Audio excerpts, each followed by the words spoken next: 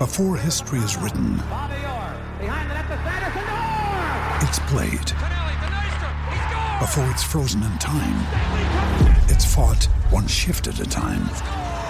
Before it's etched in silver, it's carved in ice. What happens next will last forever.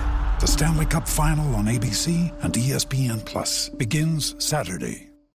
This episode is brought to you by Shopify. Whether you're selling a little or a lot, Shopify helps you do your thing, however you cha-ching. From the launch your online shop stage, all the way to the we just hit 1 million orders stage. No matter what stage you're in, Shopify's there to help you grow. Sign up for a $1 per month trial period at shopify.com/special offer, all lowercase. That's shopify.com/special offer.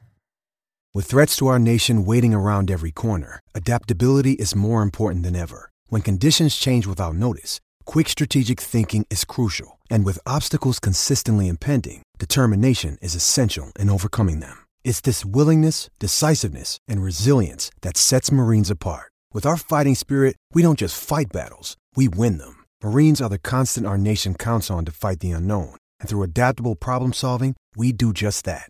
Learn more at marines.com. It's Tokyo time from Anything But Footy, bringing you the latest from Japan. It's always one of the most hotly anticipated moments in the build-up to any Olympic Games.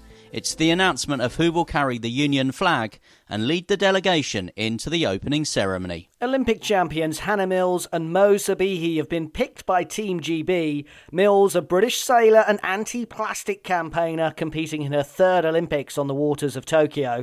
Mo Sbihi is the only remaining gold medalist in the men's 8 that won the rowing in Rio 5 years ago. He's the first Muslim flag carrier for Team GB, as a man and woman are allowed to carry it together for the first time. Well, Mo, congratulations to you. What does it mean to be selected to be the flag bearer for this Olympic Games?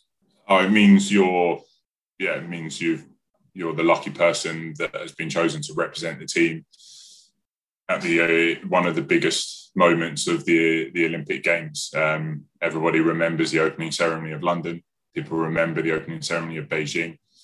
And people remember those iconic moments of everybody's flag bearers walking out into the stadium. And hopefully I'm not going to baby all up and be topless like the Tongan was in Rio, but hopefully my moment is just as iconic. Is it a huge honour for you? Oh, it's probably one of the biggest honours ever. There are not many things that compare as an athlete, especially as a rower, to walk in the footsteps of greats, to have been lucky to have been a part of the Cox's 4 story. Those are moments that 18 years ago when I started in this sport, I never even considered I would get there. I was a little bit like a rabbit in a headlight. But here I am now, and I've been very lucky in when you compare that there have been some fantastic rowers that have preceded me in the last 12 years that have been incredibly successful, and Catherine Granger being one of them that never was able to be considered because of the competition schedule. And to be here now in this situation is amazing, an honour, privilege. I'm incredibly proud. I still don't believe it's happening. How will you and Hannah work it? Is it a flag each, and will it be arm outstretched? Whenever I am holding a flag, I will attempt to be arm outstretched. I'll keep my eye on the big screen just in case that when there are moments where I might dip off camera, that I might just rest up. But I actually don't know how it's going to work between Hannah and I. I don't know whether we get a flag each or whether we'll share a flag. But it's amazing that there is equal representation for the first time. And it's amazing to be able to walk the opening ceremony with somebody who's so passionate about sustainability and the environment, and to have somebody of my faith within that as a package, I think is great to show the the representation of what Team GB is about. We're not robots. We are different. Everybody has different passions in and outside of their own sports, and yeah, to be a part of that little journey for this Olympic Games is, yeah, I need another word than honour, because it's that. Well, thank you so much for your time this morning. We will let you get on, because I know lots of people want to speak to you. And hey, enjoy that ceremony. Thank you very much. Thank you.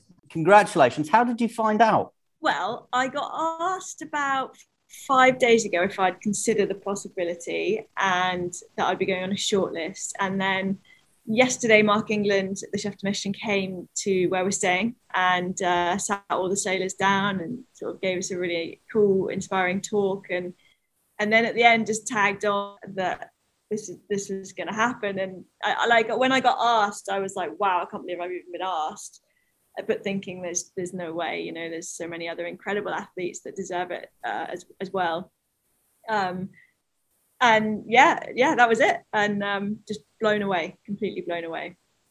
I know in the past when we've spoken, you said you first got hooked on Team GB in '96 in Atlanta. Then you became part of it. Now you're leading it. What a fantastic honour for you. Yeah, that's actually mad when you say it like that, isn't it? Jeez. Yeah, I mean, obviously my first games in London was unbelievably special, being a home games, and I was there at the opening ceremony with Sir Chris Hoy carrying the flag. Yeah, it's just it just seems mad. I can't really sort of comprehend what's happened. Can you sum up what kind of honour it is to lead a nation out at an Olympic Games? I mean, I guess for me, it's amazing to be recognised for my sailing achievements, but also for the environmental work I've been doing, and that's really special. But for this Olympics, with the challenges that the world's faced the last 18 months, it's such a sort of beacon of hope, I guess, and humankind coming back together. The whole world is watching and sort of being inspired and motivated. And yeah, I guess it just feels incredibly lucky to be able to lead the team. And I guess for people back home to see me doing that, and friends and family and anyone who knows me, and to make people happy and proud is a very privileged position to be in. So when you were age 7 on holiday in Cornwall, watching your brothers on that sailing course that you weren't allowed on because you were too young, did you ever imagine one day you would be leading something called the Big Plastic Pledge, and then in tandem you'd be leading Team GB out in the opening ceremony? No, definitely not. I think back then I didn't even sort of understand what sports were in the Olympics. So no, I mean, it was, miles from my mind. It's honestly, it's crazy. And just final one, obviously this is a huge honour, but then you have to turn your attention to competition. Is that going to be a difficult gear change for you? Have you started to think about that? Have people been talking to you about that as well? Yeah, for sure. We've been out in Japan now for 2 weeks. 2 weeks tomorrow. So we've had quite a good preparation time. And for me, the opening ceremony is always the kind of switch of, right, it's game time, and you're flicking into competition mode. So yeah, it'll be the same this time, absolutely. And we've got a good 4 days after the opening ceremony until we start. So I feel like that's enough time to get mentally in the right place. How are you going to hold this flag?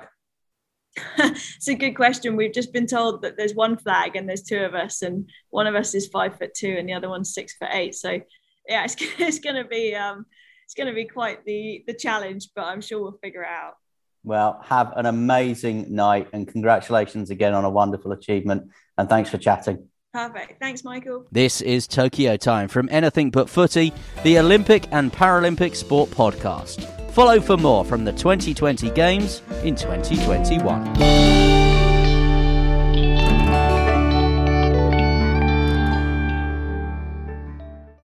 Sports Social Podcast Network.